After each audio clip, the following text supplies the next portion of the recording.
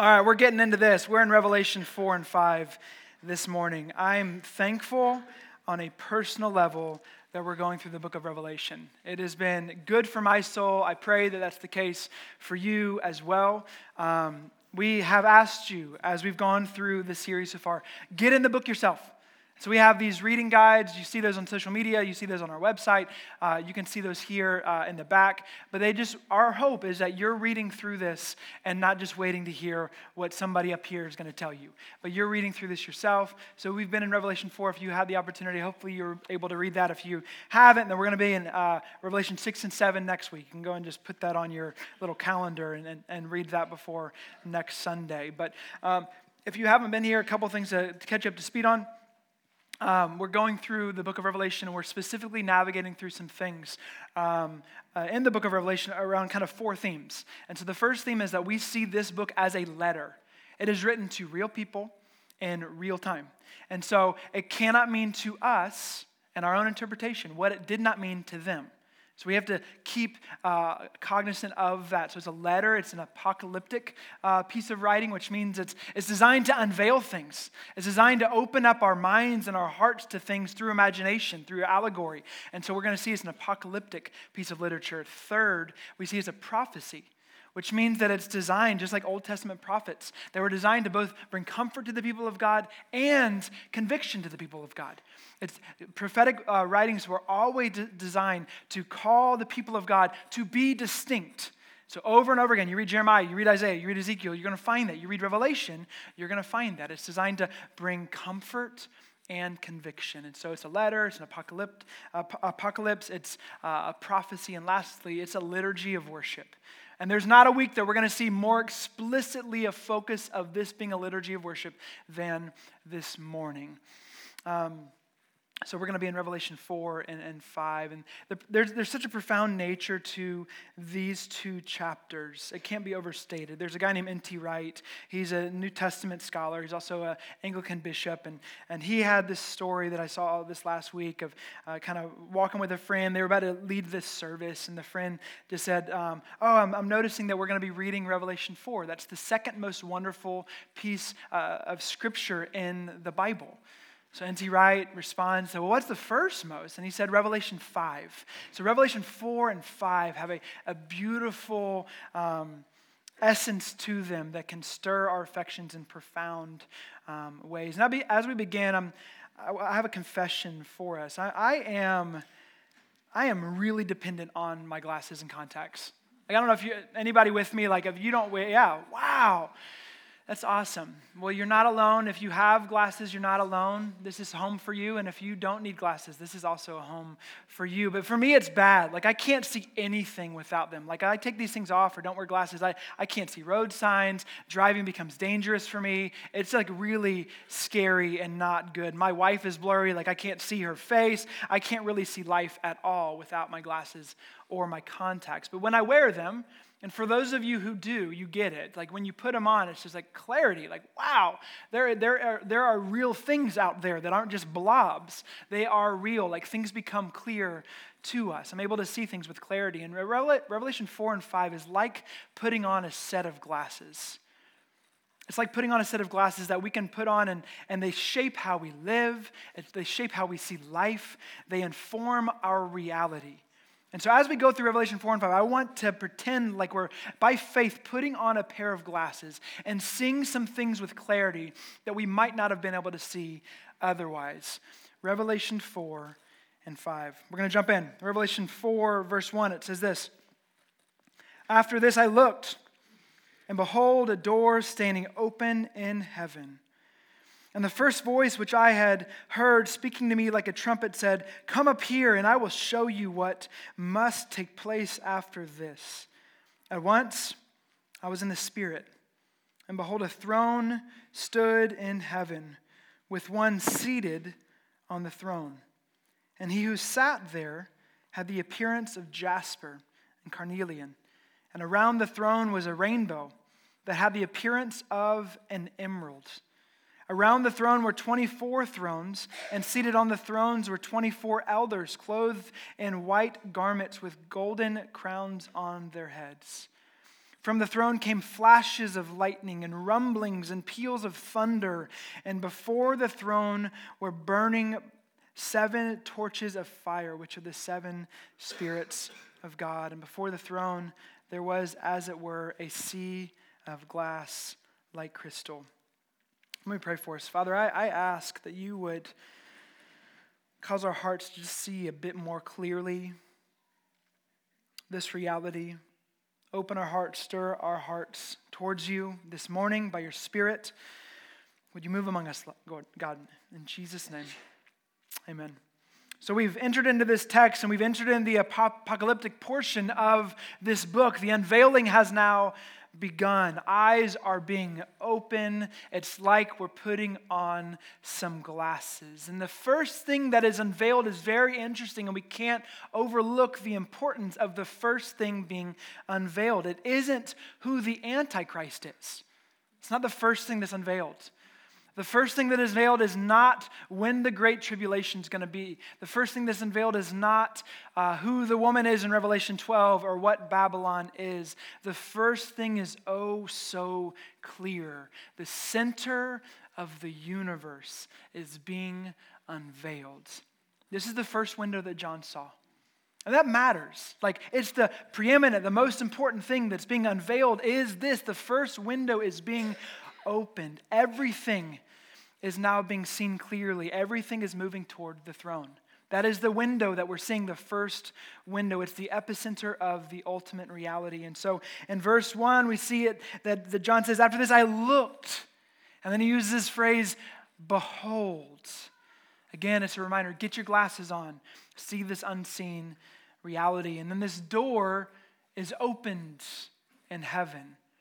Now for us, having more of a Greek perspective of life, when we think of heaven, we think of expanse, we think of universe, we think of sky. But for the Hebrews, for the Jewish people, heaven was right in front of us. It was the reality of God, which was what heaven was. And so when a door was standing open in heaven, it could be right before us. I almost see it like the Lion, the Witch, and the Wardrobe. When Lucy walks into the wardrobe, it's not that she went up into outer space, but it was right before her. It was opened up to her, and she walked into it. I see that similar to what John is doing here. He's invited into a heavenly reality that is right before him. It's not future. It's not at the end of the age. It's present right here and now. This present reality, again, it's not a future reality. And, we yearn for a reality like this. That's why things like The Matrix are so profound and kind of stir us in such an interesting way. That's why we really like Stranger Things. There's just something about it. It's kind of scary, kind of gory, and man, it's just incredible because it just creates this other world to our reality. See, we're invited into this right now. This reality, if we put our glasses on and we see by faith that there's a whole nother reality happening right before us. And John enters into a space where heaven and earth kiss. It's like they come together and he experiences what's happening right before him. This is our true north. And this is the reality that John is seeing. So let's consider who is on the throne. And then we're going to consider what's around the throne before we get to Revelation 5. So what's on the throne? The throne of the universe, friends, is occupied. It's occupied, which means it's not up for grabs.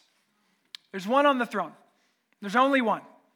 And he is seated upon that throne. With ordinary glasses, or without putting on glasses, we may think otherwise.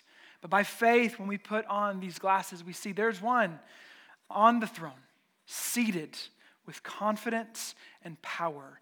And that throne is not up for grabs. Imagine how John is interpreting this and kind of processing this. He's under the grasp of Rome. He's seen this tyranny of Rome, of Nero, and now Domitian ruling the day. Man, Christians are dying and doubt is increasing and the church is wondering where the kingdom of God is that Jesus promised. And yet he sees this unveiling. And there's one on the throne. The one on the throne isn't standing. The one on the throne isn't anxious. He isn't in submission to Rome or any other ruler. John was so aware of Caesar. He was so aware of the throne and senior counselors around Caesar in that day. But he sees this one, not standing, seated. Like there's a confidence there. Seated on the throne. 2 times we see in this text that he's seated or he sat. He is seated and he is king. N.T. Wright says that we are invited to see that powers of the world are simply parodies, cheap imitation copies of the one power who really and truly rules in heaven and on earth. He is seated and he is king, now and forevermore. And we give him thanks for that. There's comfort in that.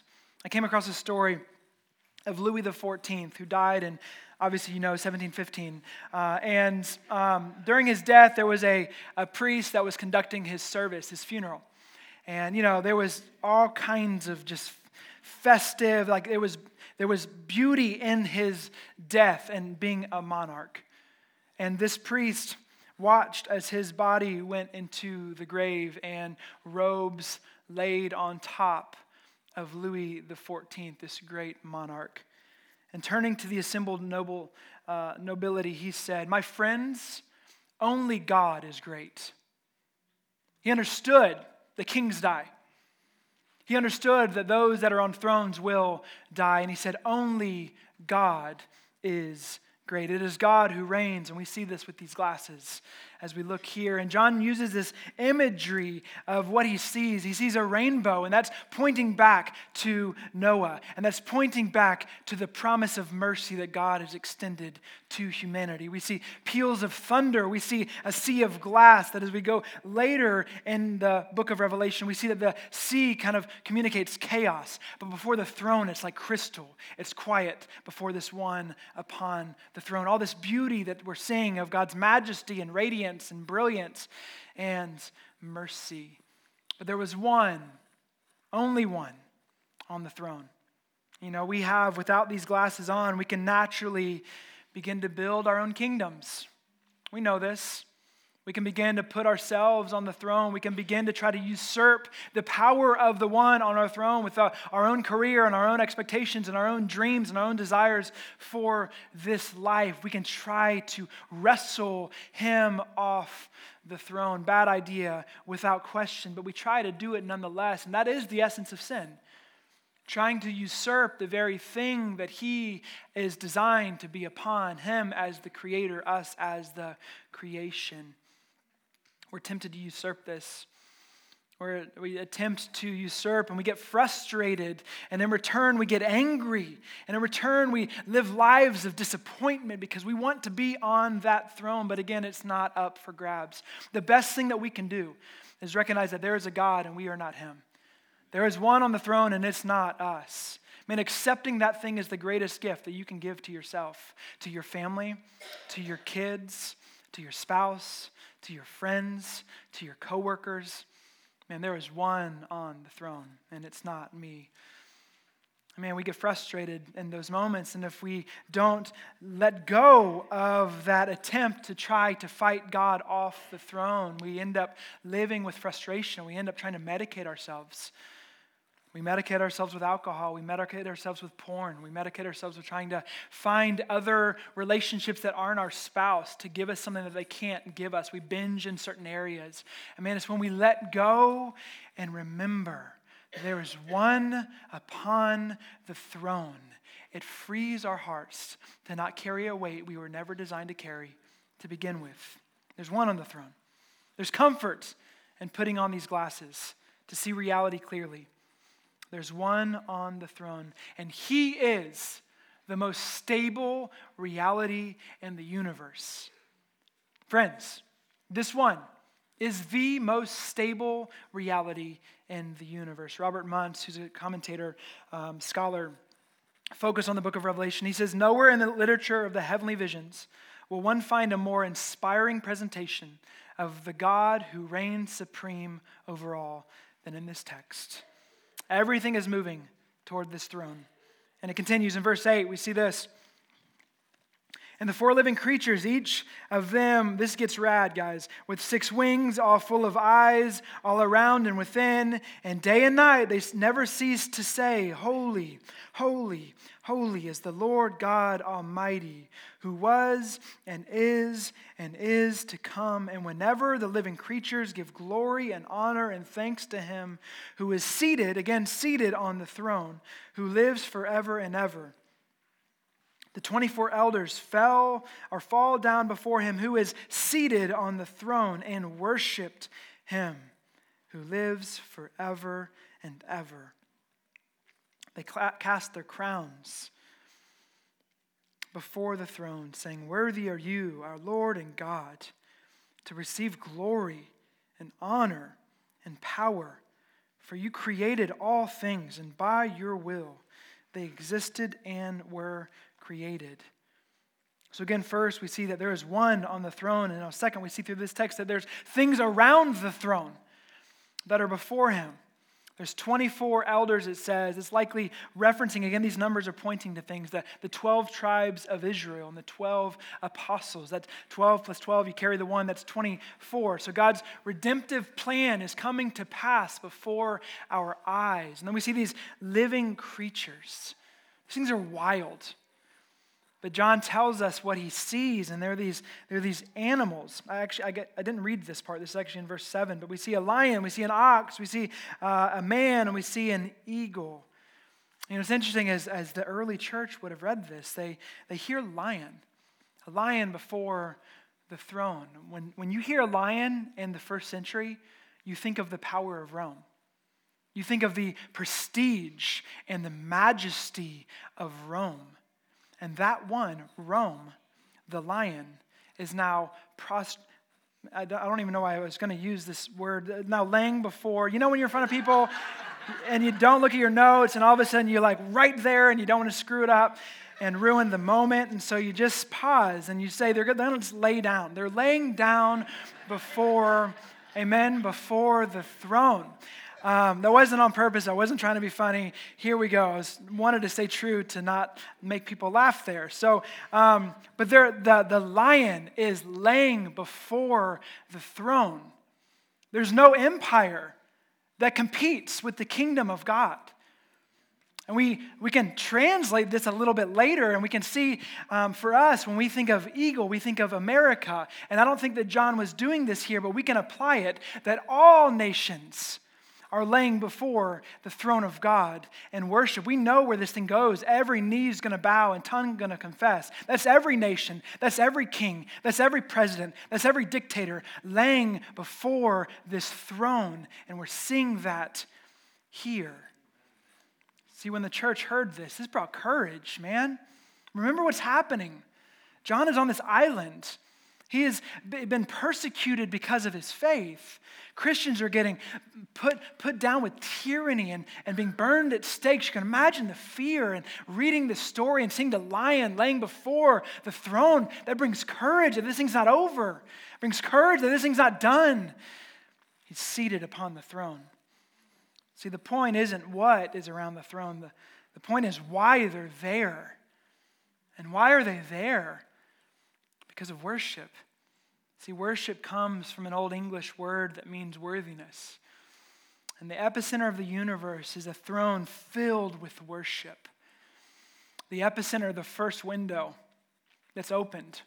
The premier window that's opened is one of a throne that's centered around worship.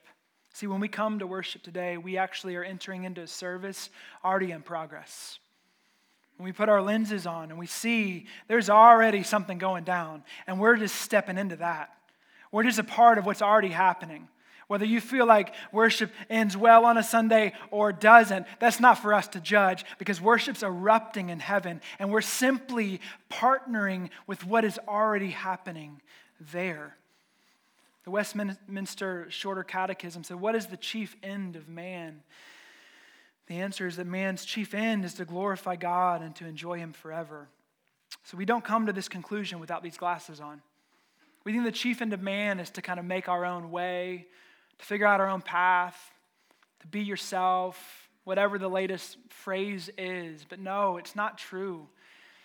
What is the chief end of man? It's recognizing it is not about us, to glorify God and to enjoy Him forever. The longer we wear these glasses, the more true this becomes. Dale Johnson, another commentator I read, said the single most reliable indication that our vision is clear is that we are a worshiping people. You want to know if your vision's clear? You want to know if the glasses are actually shaping your life? Consider if you're a worshiping person, not just in song, but in life. We're beginning to taste the impact of worship is happening in Revelation 4 and 5. There's power in worship that we're seeing through this text as we navigate through, where there's power in singing that we're seeing here. Have you ever found yourself maybe listening to worship through singing, or in a worship gathering where you're just overtaken by a moment, where your eyes are just lifted out of your circumstance, out of your moment? You know, through the past several years, I've had a handful of these experiences. I've had some in this room. I remember just recently, my wife, who was singing up here, was singing King of Kings, and I just remember that Hillsong song, and I just remember my heart just being caught up in the fact that this is not about me. I don't know if you've had that experience before. I remember being at an Acts 29 conference and singing with a bunch of men and women, and just wept at the fact that He's not left me. Just getting caught up in the fact there's something bigger than me going on. Times when I've just sat in my kitchen. It's not just about being in a gathering, sitting in my kitchen and cleaning the dishes and just having worship being turned on and just my heart being warmed at the fact that God is near and good and kind and merciful. See, in those moments, it's like the fog lifts for a second. It's like we gain clarity just for a second by faith and we kind of glimpse the greater reality of what's going on, and then the fog typically just sets right back. But it's that thin space when heaven and earth come together. These moments are rare, but they're beautiful. And man, it's worshiping through singing that helps us to get our head and our heart connected to that reality. That's why, man, I don't care if you raise your hands or not here. Be expressive. Do something that's kind of different than what your temperament is, but be a singing people. Like that's the standard. Like I don't care. I've been sitting behind some of you guys and they're not good. Like voice not good. And that's okay. I'd sing. Like I don't care like where your vocal standards are, but sing. That would be the expectation here. We want to be a singing people. This is what Revelation's reminding us of. It's not saying if you're an alto or baritone or like then you can sing. Like it doesn't matter if you know what key you're in. Like just sing, because there's something about our head and heart colliding together that awakens our affections, puts our glasses on to see this reality. And the enemy, though, would seek to hijack worship from creator to creation. He does it all the time. But when we put these glasses on, we see reality. He's worthy of our praise as the creator of all things. Everything's moving towards this throne. So we could end there, but we got Revelation 5, and they're married. So we're jumping in right here to Revelation 5, verse 1. The story just gets even more wonderful in verse 1. It says, "Then I saw in the right hand of him who was seated on the throne a scroll written within and on the back, sealed with 7 seals. And I saw a mighty angel proclaiming with a loud voice, 'Who is worthy to open the scroll and break its seals?' And no one in heaven or on earth or under the earth was able to open the scroll or look into it. And I began to weep loudly, because no one was found worthy to open the scroll or to look into it. And one of the elders said to me, 'Weep no more. Behold, the Lion of the tribe of Judah, the Root of David, has conquered, so that he can open the scroll and its 7 seals.' And between the throne and the 4 living creatures and among the elders, I saw a lamb standing as though it had been slain, with 7 horns and with 7 eyes, which are the 7 spirits of God sent out into all the world. And he went and took the scroll from the right hand of him who was seated on the throne." We'll pause there. There's 2 things that John saw. He saw a scroll. There was a spotlight on a scroll, and there was a spotlight on an angel. So what is this scroll with these seals? So the scroll, God the Creator has a scroll. He's like an architect. He has the building plans. He knows how this thing's going to end, and in this scroll is how it's going to happen. And it's going to happen through someone taking this scroll from him. N.T. Wright goes on to say, in this scroll is God's secret plan to undo and overthrow the world-destroying projects and have already gained so much ground, and to plant and nurture instead the world rescuing project, which will get creation itself back on track in the right direction. See, his plan is to bring heaven to earth, to make the wrong things right, to bring forth justice and deal with sin and pain and sorrow and death. And these seals, we're actually going to get into them next week because we're going to find out, spoiler alert, Jesus is about to take this scroll and he's about to pop open every one of these seals. And these seals are like wax things that have been put upon as indicators that you cannot open the scroll. You actually be put to death if you open the scroll without being the person that was had the authority to open this scroll. And so there's these 7 seals that we're actually going to jump into next week. So there's this one, imagine this one seated on the throne, and with his right hand is the purposes of redemption and restoration. How is this world going to be fixed? Seated with this in his right hand. And this angel shouts, "Who is worthy to bring this about?" This angel scours the universe. He looks to the heavens, he looks to the earth, and he looks under the earth. And it says, no one was found worthy.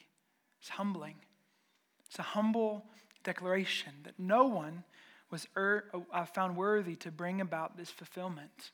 You know, humans, we can do a lot of things. We can build skyscrapers. We can develop all kinds of technology. We can get things delivered to you in 2 days for free, which is cool. We can write poetry. We can paint artwork. We can produce soul-stirring films like Marry Me. We can make babies, we can do all kinds of things, but no one can bring about this redemptive plan. No one. And John wept. In Eugene Peterson's message, he extends it, and he says, John wept and wept and wept. The world weeps. The world scours and looks in our own world to find something under the sun that can bring about redemption, and no one is found worthy. We feel this ourselves, the pain of life. You know, this is a realistic view of the deep-rooted problem of all the human race. This is our problem. As the world under the sun, apart from God, no one deserves, no one's found worthy to open the scroll. And it's in this response vision that stirs our emotions, our minds, and our hearts in a beautiful way. He says, "Weep no more," the angel says to John. "For behold," again, behold, get your glasses on, see what's about to happen. Track with me when he says this. He says, John heard, and this is what he's heard. He heard the Lion of the tribe of Judah, the Root of David has conquered. He heard that a lion has overcome. These are Old Testament references. In Genesis 49, it references Judah being a lion. And so there's a reference there that Judah is a lion figure and the kingdom will flow through Judah. He's the root of David. That's in Isaiah 11. We read that over Advent, that when the root of David comes, eternal shalom will happen. But then he looks, because oftentimes we have this in the book of Revelation. We have that you hear something, and oftentimes what you hear is not what you see. And so John heard a lion of the tribe of Judah, the root of David. And then he looks, and what does he see? A lion, right? No, he doesn't. This is mind-wrenching. What he sees is a lamb. He expected a lion. What he saw was a lamb. There are 2 Greek words for lamb in the New Testament. One is an adult sheep, and then one is a little lamb. And in this text, the Greek word is little lamb. So here we read the latter. The lion has overcome, and I turned and I saw a little lamb slain. This little lamb had 7 eyes. What does that mean? 7 means fulfillment. So when you hear 7, translate that to fulfillment or completeness or wholeness. And so eyes are a picture of wisdom. So complete and true wisdom. Completely wise, this lamb is. 7 horns against 7 is completeness. Horns is a sign of strength And so this lamb is strong and immensely powerful. The conquering lamb is victorious because he was slaughtered. This lamb was slaughtered, and it's only because he was slaughtered that he has the victory to triumph and to take this scroll. See, in the kingdom of God, power and victory is not found through strength. Power and victory is found through humility and sacrifice. That's how we function. That's how we are distinct in this world. We don't overcome power with power. We overcome power with sacrifice. We overcome power with humility. This is the way of Jesus. See, to conquer the pain of suffering, Jesus became the man of suffering. The center of the throne room of God has one who has suffered. And that speaks volumes to us when we struggle about the pain of this life, what to do with God and pain and how we navigate through that. We look at the center of the throne, and at the center of the throne is one who has suffered more unjustly than anybody in human history. If there's anybody that knows a thing or two about suffering, it is him. And we find comfort in that. The conquering one is meek and gentle.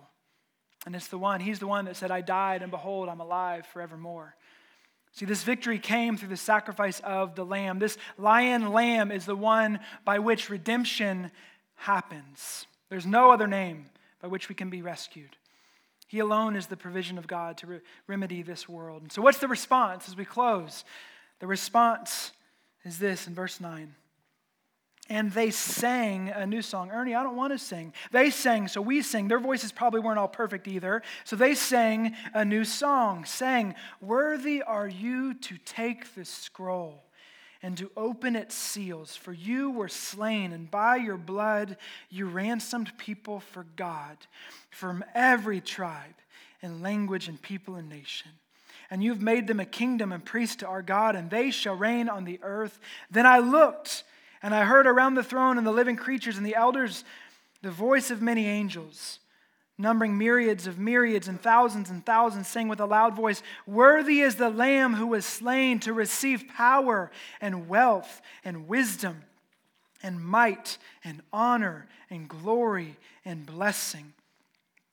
And I heard every creature in heaven and on earth and under the earth and in the sea and all that is in them, saying, to him who sits on the throne and to the Lamb be blessing and honor and glory and might forever and ever.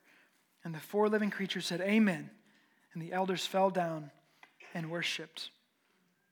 There's three songs that we see here. The first song is praising Jesus, the Lamb, for rescuing the people by his death.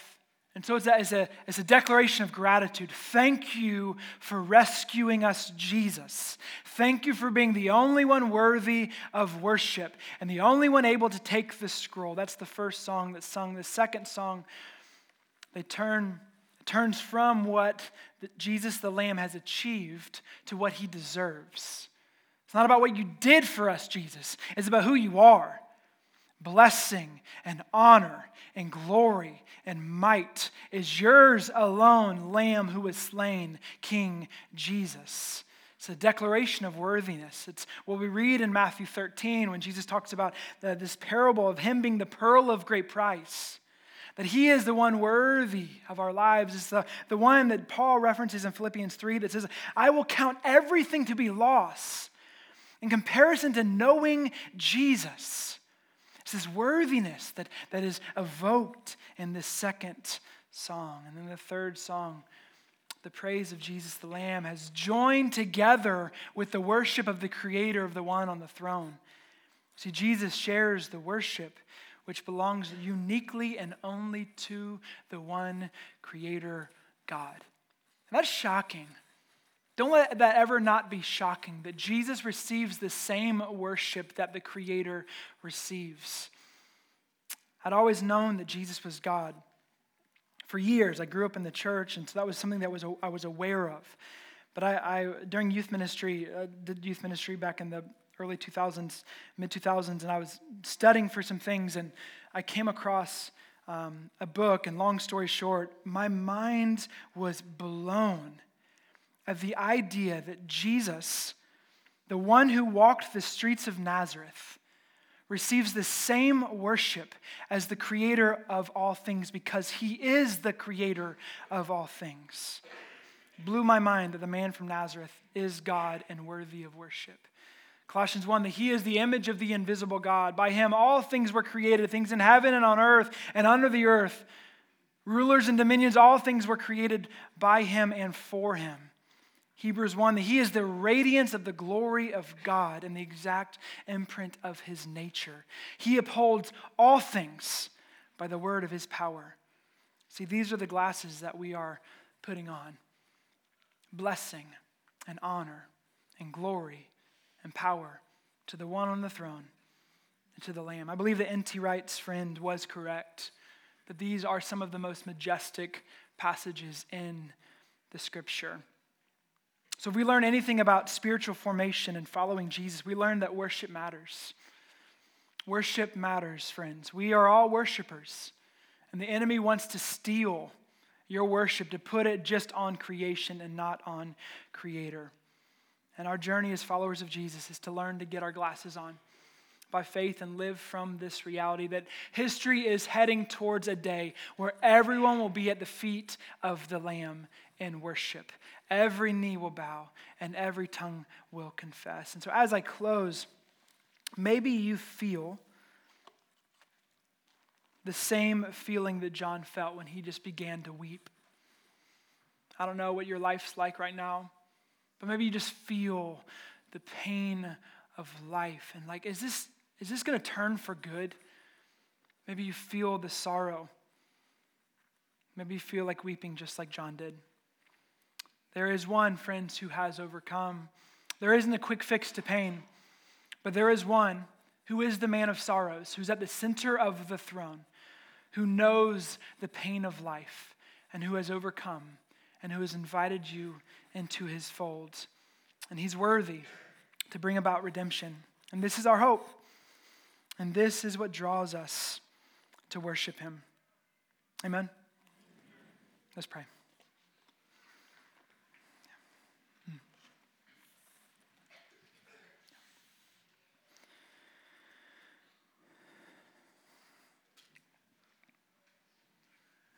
Just imagine that angel with that loud voice. Who is worthy to take the scroll and open its seals? And that spectrum of emotion from deep sadness to deep comfort. Behold, the Lion of the tribe of Judah, the Root of David, has overcome. We give you thanks. You haven't left us. We give you thanks that there is purpose in this life, that you are bringing about redemption. And we gather this morning to remember it, God. Help us to remember it. Help us to not give into the delusion that us being our own little puny kings and our own puny kingdoms is enough. Lord, call us into something higher, Lord. There's one on the throne and there's a lamb by his side, and worship is filling the heavenly realm. And Lord, we just want to live our lives centered around that, and we ask you to help us. We ask you to stir our hearts for you afresh.